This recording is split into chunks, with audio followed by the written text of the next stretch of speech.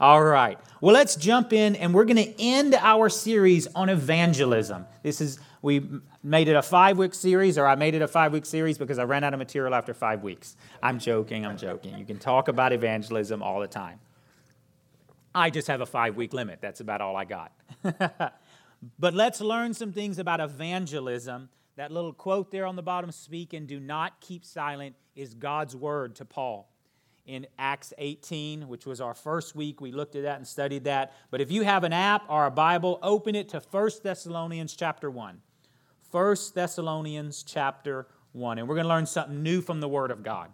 If you're new with us, we honor the Word of God here. The infallible Word of God that doesn't return void, that is a strong foundation in every culture, in every generation, and in every person. It doesn't matter the culture, it doesn't matter the background, it doesn't matter the age, the ethnicity, the Word of God changes lives. So 1 Thessalonians chapter 1, let me set this up a little bit. This is the first letter ever written to a church. There is an outside chance Galatians was the first by Paul, but most of the evidence, it's 1 Thessalonians. So we need to understand that of all the letters, 1/3 of the books in the New Testament written by Paul, this is his first to a new little fledgling church. It's close to my heart because the Lord spoke a scripture to me from 1 Thessalonians 2:8. It's hanging there on a wall, a part of our core values of how we accomplish the vision of this church. That's the way we do it. We know God, we grow in community, and we go near and far. That's the way we accomplish the vision of the church. So this is a young church. He spent a year and a half building this church and discipling it, and then he left. He went to Corinth, and then he's going to write back to the church. So you are getting the view of the church is a couple of years old. He's writing back to it. 1 Thessalonians 1, 1 through 8. Paul Silvanus, that's just the long word for Silas. That's just the way you say Silas. And Timothy, to the church of the Thessalonians in God the Father and the Lord Jesus Christ. Grace to you and peace from God our Father and the Lord Jesus Christ. We as leaders and any kind of spiritual influence need to be proclaiming the grace of God and peace in life, right? That's the way he starts it off. I like that. Verse 2. We give thanks to God always for you, making mention of you in our prayers, remembering without ceasing your work of faith, labor of love, and patience of hope in the Lord Jesus Christ, in the sight of God our Father. That should sound familiar from 1 Corinthians chapter 13, usually always talked about at weddings, but these three things remain: faith, hope, and love, right? At the end of that chapter, that's very similar here. For our gospel did not come to you in word only, I'm in verse 5, in word only, but also in power and in the Holy Spirit and in much assurance, as you know what kind of men we were among you for your sake. And you became followers of us and of the Lord, having received the word in much affliction, with joy of the Holy Spirit. It doesn't matter what's going on in life. You have joy if you have God in your life, even if there's much affliction. So that you become examples to all in Macedonia and Achaia who believe. For from you the word of the Lord has sounded forth, not only in Macedonia and Achaia, but also in every place. Your faith toward God has gone out, so that we do not need to say anything. All right, you've got some notes there. Let's learn some things from this text about evangelism, about how a local church does evangelism when Paul and them are gone. When even the pastor's not in that week. When it's not a Sunday morning and the professional's not doing it, when the church is doing it. So let's look at this. He starts it off with 3 names: Paul, Silas, and Timothy. Those are common names in the New Testament. You hear them a lot. Paul had as many as 18 spiritual sons. This is 2 of them right here. Especially, everybody knows Timothy. But Silas was also younger than him, a buddy, a friend, but also a spiritual son, someone he mentored. Paul, Silas, and Timothy. It's funny, it doesn't just say Paul. This is a unique letter that he's addressing all 3 of them as starting the church. He's saying, listen, when we came to Thessalonica, we did this together. This wasn't the Paul show. This was the us show. It was 3 men. We even counted the dog when we started, and we just started evangelizing. We started talking about the gospel, and we'll talk about the specifics in Acts. You can read about Thessalonica. But we just started with us 3. He gives the credit to everyone that was there because everyone that's there matters. Everyone that's there has a part in building of the body of Christ and of evangelism. It's amazing that usually, when you start a letter, you start it, he may say Paul the Apostle in some, but when he starts this letter, he just puts himself and Timothy all in the same plane. He says, we all did this. Number 1 in your notes. Evangelism must be seen as everyone's ministry.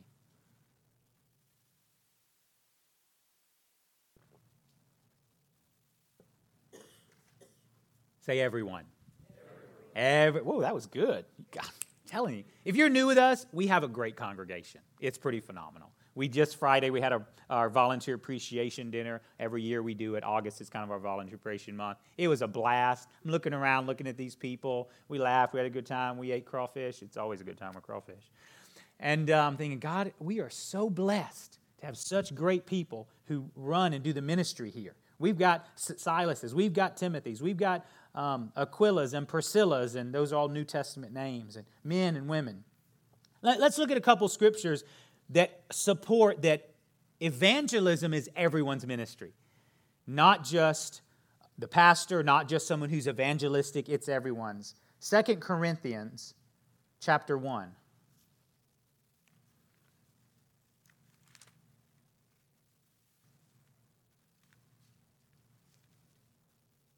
Verse 19. So they were a year and a half in Thessalonica. Then they go to Corinth. Look right here. For the Son of God, Jesus Christ, was preached among you by me, or by who? Oh, us. And then look who those guys are. There he is, by me, by Silas, by Timothy. It was not yes and no, but in him, yes. There they are again. That group of 3, those 3 amigos, they're starting out churches all over the place. So if you turn just a few pages over, it really gets universal for all Christians in 2 Corinthians 5:18. Now all things are of God, who has reconciled us to himself through Jesus Christ. Oh, thank you, Lord. That's a amen. You can even do the silent amen. Just look and go. That's a silent amen. You don't have to say it. God knows. And has given us the ministry of reconciliation. That is, that God was in Christ reconciling the world to himself, not imputing their trespasses to them, and has committed to who? Us. The word of reconciliation. The word of reconciliation. This is a wonderful thing. God goes above age, demographic, personality. None of that matters to him. All he says is, come to me and I'll use you. Come to me and surrender and I'll use you. We often can invalidate ourselves by our own weaknesses or thoughts or whatever weaknesses we have in our life. I want to show you a statistic. Put up this little slide right here. This was a long sociological study done, and this is what they came up with, some psychologists. Even the most introverted individual will influence, how many people is that? Oh, that's 10 large. 10,000 people during his or her lifetime. This is the most introverted person. The quietest will influence 10,000 people. God, if you would even say to yourself, I'm the quietest person in this room, or I'm the shyest, there's 10,000 people God has for you to influence. Is that a great thought? That's a great thought. That is good. This is not in your notes, but we're going to do a little, it's not Bible work. This is an off day. It's Sunday. Go to Romans chapter 16. It's not on your notes. I just want to show you something. Go to Romans 16. Swipe to it. Go to it and look at it. just start perusing down that chapter. Start looking at it. Start perusing through it. You're specifically looking for people's names. Just start going through and just start looking for people's names.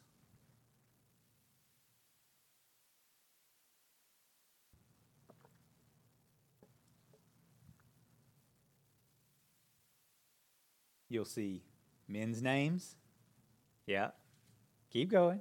Ladies' names. Yeah. Families. Sometimes it's just, Paul's thinking they got 9 kids. I'm just going to say the family. Paul, he forgot all the names already. He's like, oh, what was the name of those kids? He just put the family. Church in someone's house. I'm going to show you something. There are 27 named people in the book of Romans 16. Not including when he says family, and I don't know how big that was. If it was homeschoolers' family, that's a dozen people right there. I can say that. I homeschool. Can say that. Now, I'm going to tell you, Paul and the early church knew by the inspiration of the Holy Spirit and the Word of God that evangelism, that church, was everyone's ministry. He just names them all, lists them. I mean, he's just calling 27 names in one chapter from the book of Romans. Evangelism must be seen as everyone's ministry. Come on, say amen. Amen. Okay, you can do it silent if you want. That's fine. Let's go back to our main text, 1 Thessalonians.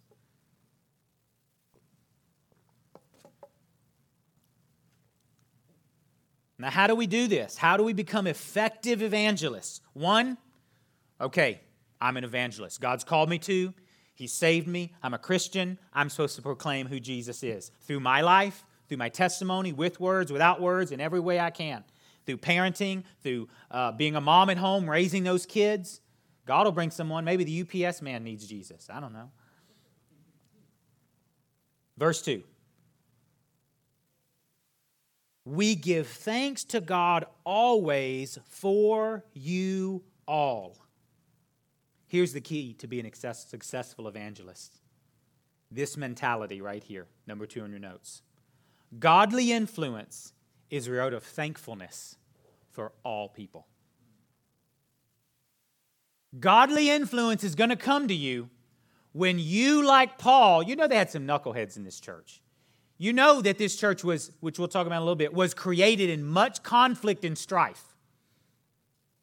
This is not easy, mamby-pamby stuff. You going to do something for the Lord? You better do it. Come on, we got Jesus with us. We don't mess around. Come on, men. You just, flex it up. That's for the guys. That's not for you ladies, okay? We need to understand that if we're going to be successful evangelists, we need to look at everyone and say, I'm thankful for them. I love them. I don't know who they are, but God loves them, and I'm going to be thankful. And through thankfulness, that's when influence comes. Come on, tell the truth. When you're talking to someone and they act like they really don't give a care about what you're saying and they just want to get out or get away or whatever, or they have this is a struggle for me, they have like a 30-second time span and then they're thinking about something else.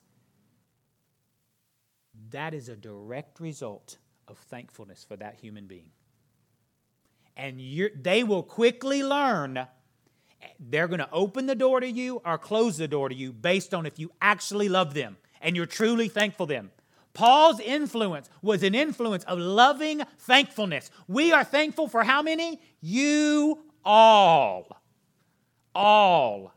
And that is how Paul became the most influential Christian in his entire generation, right? In the known world, really. Godly influence is the result of thankfulness for people. This is a theme throughout Paul's life. Look at Romans 1. Romans 1:8.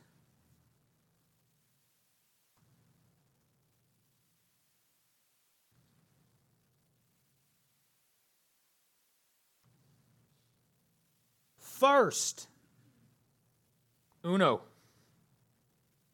1, I thank God through Jesus Christ for how many? You all. Rome was a mess. The Roman guards are the ones who crucified Christ. For Rome? Not Rome. Come on. I love America. Maybe New York City and San Francisco, they can fall off into the ocean. But everyone else I love. And parts of Washington, just for you all. You want to influence this culture and this generation? You want to figure out how you're going to how to love and deal with millennials and people leaving the church or lost church people who don't know Jesus. People are confused. People have different religions and backgrounds and everything. You come to them with loving thankfulness and they will open up to you.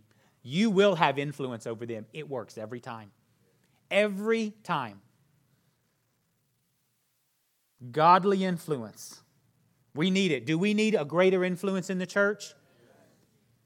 We've seen some influence slide in the church over the last many years. Do not fret and do not worry. We have a God who's faithful in every generation, and even now He's speaking to us. He's showing us the Word of God, and He's saying, I want you to change that. And that influence in the local church is going to change, and influence in this church is going to change, and influence in your personal life. Why? Because I'm going to walk in every situation saying, I'm thankful for you all. God, use me. God, let the Spirit of the Lord speak to me. Come on now. Amen. Amen. All right. Let's go back to our main text, 1 Thessalonians. Let's go down to verse 6. And you became followers of us and of the Lord, having received the word in much affliction with joy of the Holy Spirit. Now, to understand this, we have to go to what happened. And praise God, it's recorded in the Bible. Not all of the actions are, but this one is, and it's found in Acts 17. Go to Acts 17. What's this much affliction, right? What is this? I want to know about it. Go to the book of Acts, chapter 17.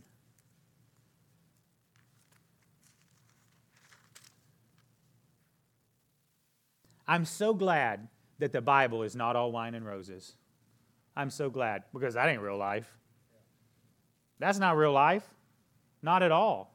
You know, you got jobs and kids and life and things that break and all that.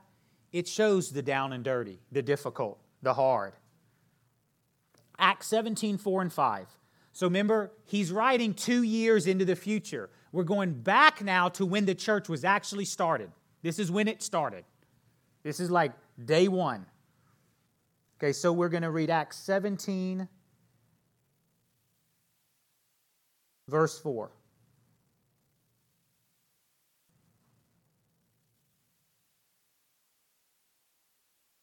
Let me back up to verse 2, and then you'll pick up in verse 4. Then Paul, as his custom was, went into them, and for 3 weeks and for 3 Sabbaths reasoned with them from the Scriptures, explaining and demonstrating that Christ had to suffer. He had to suffer. Note that. He had to suffer and rise again from the dead, and saying, this Jesus whom I preach to you is the Christ. And some of them were persuaded, and a great multitude of the devout Greeks and not a few of the leading women joined Paul and Silas. This is the church. This is the city. This is where it all started. Verse 5. But the Jews who were not persuaded became envious. I tell you, envy will do some ugly things.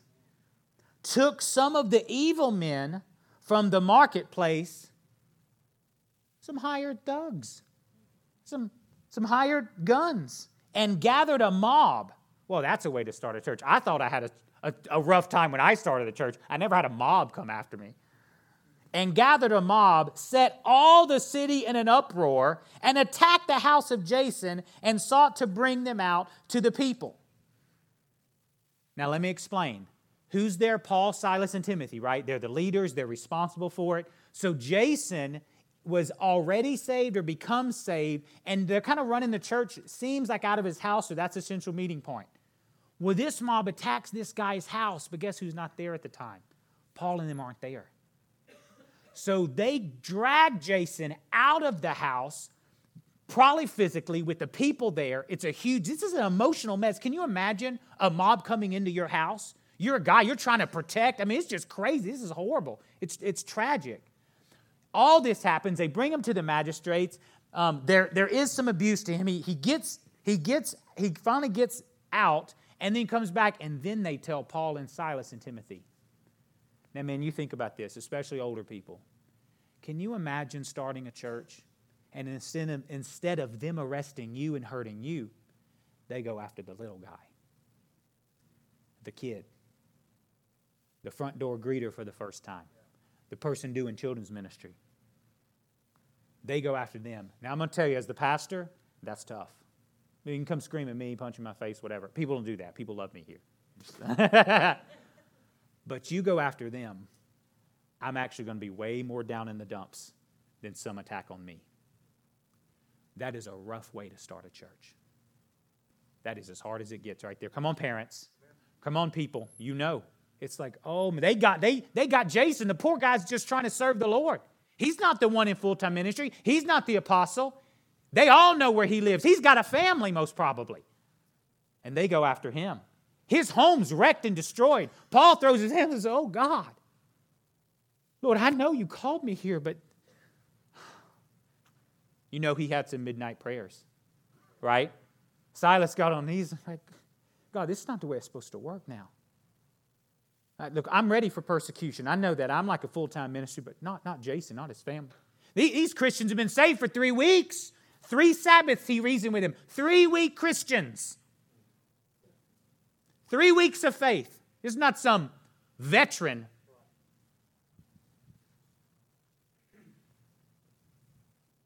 I love that we get to read in 1 Thessalonians 2 years later. If we would have left them right here in Acts 17, oh, it's a little depressing. It's tough, isn't it? Oh, but no, not with God. Oh, not with God. Not with God. Even what the enemy intended for the bad, God has turned it to the good. We go forward in reading our text in 1 Thessalonians. There's a thriving church that loves people, that is so great that other towns are hearing about their great faith and what God's doing in their life. Having received the word in much affliction with joy of the Holy Ghost. Number 3 on your notes. Your pain and failure can preach the gospel. Now you have to let God use you in that. Right? It's not automatic.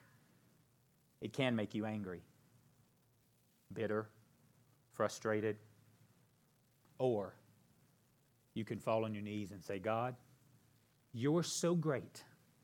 Every hurt, every pain, personally, in ministry. Let's do a survey. How many of you have been in a part of a church and saved for more than 10 years? Raise your hand. Oh, a lot of you. A lot of deep faith. I promise you, you could sit me down and tell me some rough stories. Some hurts. They shouldn't have done that. But God says, you come. Let the Holy Spirit do a work in you. And I'll fill you with joy. And in fact, other towns will be talking about what I've done with you. That's what he said right there. Come on, are you going to let Jesus? I let Jesus. It's so wonderful. I have problems and issues, but I thank God I'm free. I live in freedom. I'm not mad at one person. I'm not angry at anyone. I love people. Oh, it's so wonderful just to serve King Jesus, to be free, to love him, to love people. It's a wonderful place. Come with me. Come on, let's all do that. Now, is that a light that cannot be hidden? Is that a light that the world needs? In much affliction, let God do a work so deep in you that your pain and your failure will preach. I don't know how Paul and Silas and Timmy, I don't know him that well. Timmy. You know they called him that, and he probably got mad at him. Don't call me Timmy, especially when I'm preaching. Poor guy. He probably had a baby face already, you know. He looked like a kid. He had a lot of struggles. Didn't shave till he was 25. That's not the Bible. I don't know. Okay, I'm off my notes. I lost. Okay, stay on the notes. Help me, Lord. It's Labor Day weekend. what God did also in Paul and Silas and Timothy, what He did in all of those people through the Holy Spirit, how He brought healing and health was miraculous. And you need to look for it and see it in your life, in your ministry, in your family, and in your church. I don't care if a mob came right in the middle of your home and there is trauma. That's trauma. That is trauma. God's greater, and He'll do a work. Jason's actually named throughout much of the Bible. He's still doing ministry years later. That's a great work. When the mob busts in your house and 20 years later, you're singing with Jesus, you're doing ministry, the Holy Spirit's with you. Come on. That's supernatural stuff right there. That's what I want. That what you want? Of course you want that. You're here on a Labor Day weekend in the rain. I know you do. Come on, let's keep going here.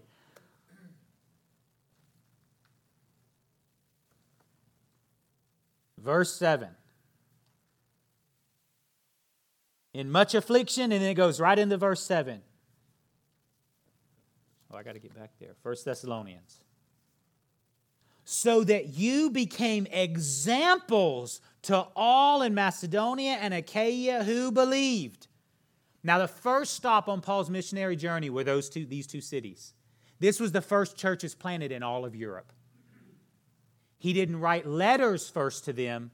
The first letter ever written was right here. But they were his first stop and his first church planted in Europe, in Macedonia. He's writing to these persecuted, rough start, life wasn't easy, 1 Thessalonians, and he's saying, I want to tell you, Macedonia's talking about you. Macedonia. Our Savior's is talking about you. Yeah, like the biggest first, you with me? They're talking about you, about the great things God's doing. I like that. Come on. This is what this tells me. This is what this tells me. This is no internet. There's no tweeting. There's no alerts on your phone, and that news has traveled that fast. I mean, it's boom, spreading and going out. Number 4 in your notes. Expand your thinking about the local church. Expand it. I want to expand it. I'm asking God for greater things and bigger things. We need to step back and say, God, you're bigger. You're bigger, Lord. I want to expand the way I think about the influence of the local church, about what we can do. I want to expand my thinking. The disciples came to Jesus often and said, oh, Lord, increase our faith. Expand us, Lord. Expand those peg tents. Expand it out and say, God, what do you want to do? I'm reading this. Oh, what do you want to do? Come on, do bigger and greater. Expand your thinking about the local church. Here's another local church. Go to those stinking Romans. Oh, I'm sorry. Go to the book of Romans.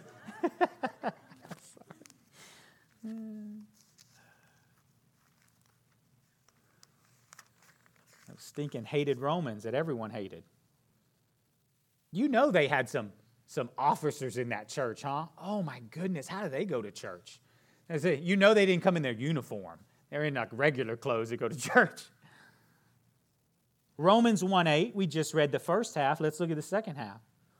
For I thank my God through Jesus Christ for all of you, for everyone, that your faith is spoken throughout, how big? The whole world. Is that expand? Is that big? That's big. The whole world. If God can use the Thessalonians like that, if they can be so brought up that the other cities are thinking about him, the other cities are talking about him, and God can use those Romans that the whole faith of all the world is known, all the world is talking about their faith, do we need to expand our thinking? Come on. Expand your thinking about your kids. Expand your thinking about your abilities. Because greater is He that is in me than he that's in the world. Because His strength is made perfect in weakness, and I can do all things through Christ who strengthens me. Expand our thinking. Amen? Come on. All right, we're almost done here. Verse 8, 1 Thessalonians. For from you the word of the Lord has sounded forth. It's the picture of a bugle. I'm not a musician, as y'all just noticed. It's the picture of trumpets, not a bugle, I'm sorry, trumpets. The word of the Lord has sounded forth, not only in Macedonia and Achaia, that would have been enough for me. He's still saying expand, and look what God has done. But also in every place, your faith toward God has gone out so that we do not need to say anything. Paul got a day off. Paul got a day off. Why did Paul get a day off? Why was the pastor not doing all the work? Why was there no pastor burnout? Why was there no moral failure as the individual? That's on me. I'm a strident man of character. I was about to say that, but that didn't make sense. Why am I talking in my head out loud? So that we do not need to say anything. Paul said, this is a perpetual generating motion machine. I don't have to prop it up. I don't have to keep it up. The pastor doesn't run it. The church is going forth. This is nuclear fusion, and it's nonstop power and energy. I don't even have to touch it. It's gone. In fact, I couldn't keep up with it if I wanted to. I'm too old now. Timothy and them, they're off in Corinth. It's a perpetual motion moving machine. We don't even have to say anything. Number 5 on your notes. Biblical evangelism, according to this scripture, it's congregationally led. Congregationally. It's led by you guys. It's grassroots. It's organic. Amen? Paul said, 3 weeks of preaching the Sabbath, of preaching on the Sabbaths, all that persecution, 1.5 years of discipleship. That's what he spent. He spent 1.5 years doing discipleship. So that's what it takes. You're not going to be changed overnight. 1.5 years discipleship. And you guys are thoroughbreds. If you are new with this, I've already said we have a great congregation. Come on, we need to say, okay, Lord. I'm sorry. You need to say, normally I say we. You need to say, evangelism is congregationally led. So we don't need to say anything. Come on, let's stand up.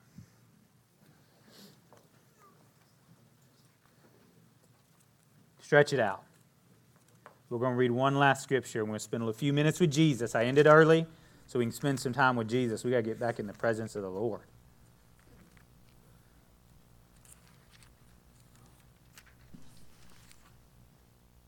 Put Ephesians 4:11 and 12 up on the screen. This is a famous scripture. This is an echo of what we just read. And he himself gave some to be apostles, some prophets, some evangelists, and some pastors and teachers. It's called the fivefold ministry, or people who are called to be in ministry full time. For the equipping of the saints, for the work of the ministry, for the edifying, literally the building up of the body of Christ. That scripture is encapsulated. The whole spirit of that scripture is everything we talked about in 1 Thessalonians. Come on, let's go to Jesus. He's a God who wants to move, who wants to speak. Let's bring everything to Him. Everything. Just come to Him. We're going to all come with beautiful, wonderful surrender. See, in the world, when you throw up your hands, so you have to surrender, you lose all your rights. You lose everything. But when you come to King Jesus and you throw up your hands, you gain everything. You gain Him, you gain heaven, you gain freedom, confidence, the presence of the Lord in your life, the ever-present help in time of trouble. And this little church here, they did it in affliction, in pain and hurt. They said, oh God. Even Pastor Paul, Silas, and Timothy said, oh God, you got to be greater. And he was. Let's all come to Him. Let's all come to Him right now. Prayer team, you can come up. We're going to spend a few minutes with Jesus. As Blue leads us in worship, you may need prayer. You felt it even in worship. Oh, Lord, you're moving. You want me to do something. I need to change. This is how I fight my battle. So what we're going to do is you just think about the different scriptures. Not my points, the scriptures, what they represent. This is how I fight my battle. Maybe there's affliction that has hurt you. And God's saying, I'm going to take that pain and that failure and I'm going to use it. He wants to use it. Maybe you need to expand your thinking. Maybe God's calling you to say, I'm calling you to be the evangelist. Whatever you need prayer for, we're going to worship for a few minutes. There'll be people up here to pray for you. Let's worship. If you need prayer, please come on. It may look like I'm surrounded, but I'm surrounded by you.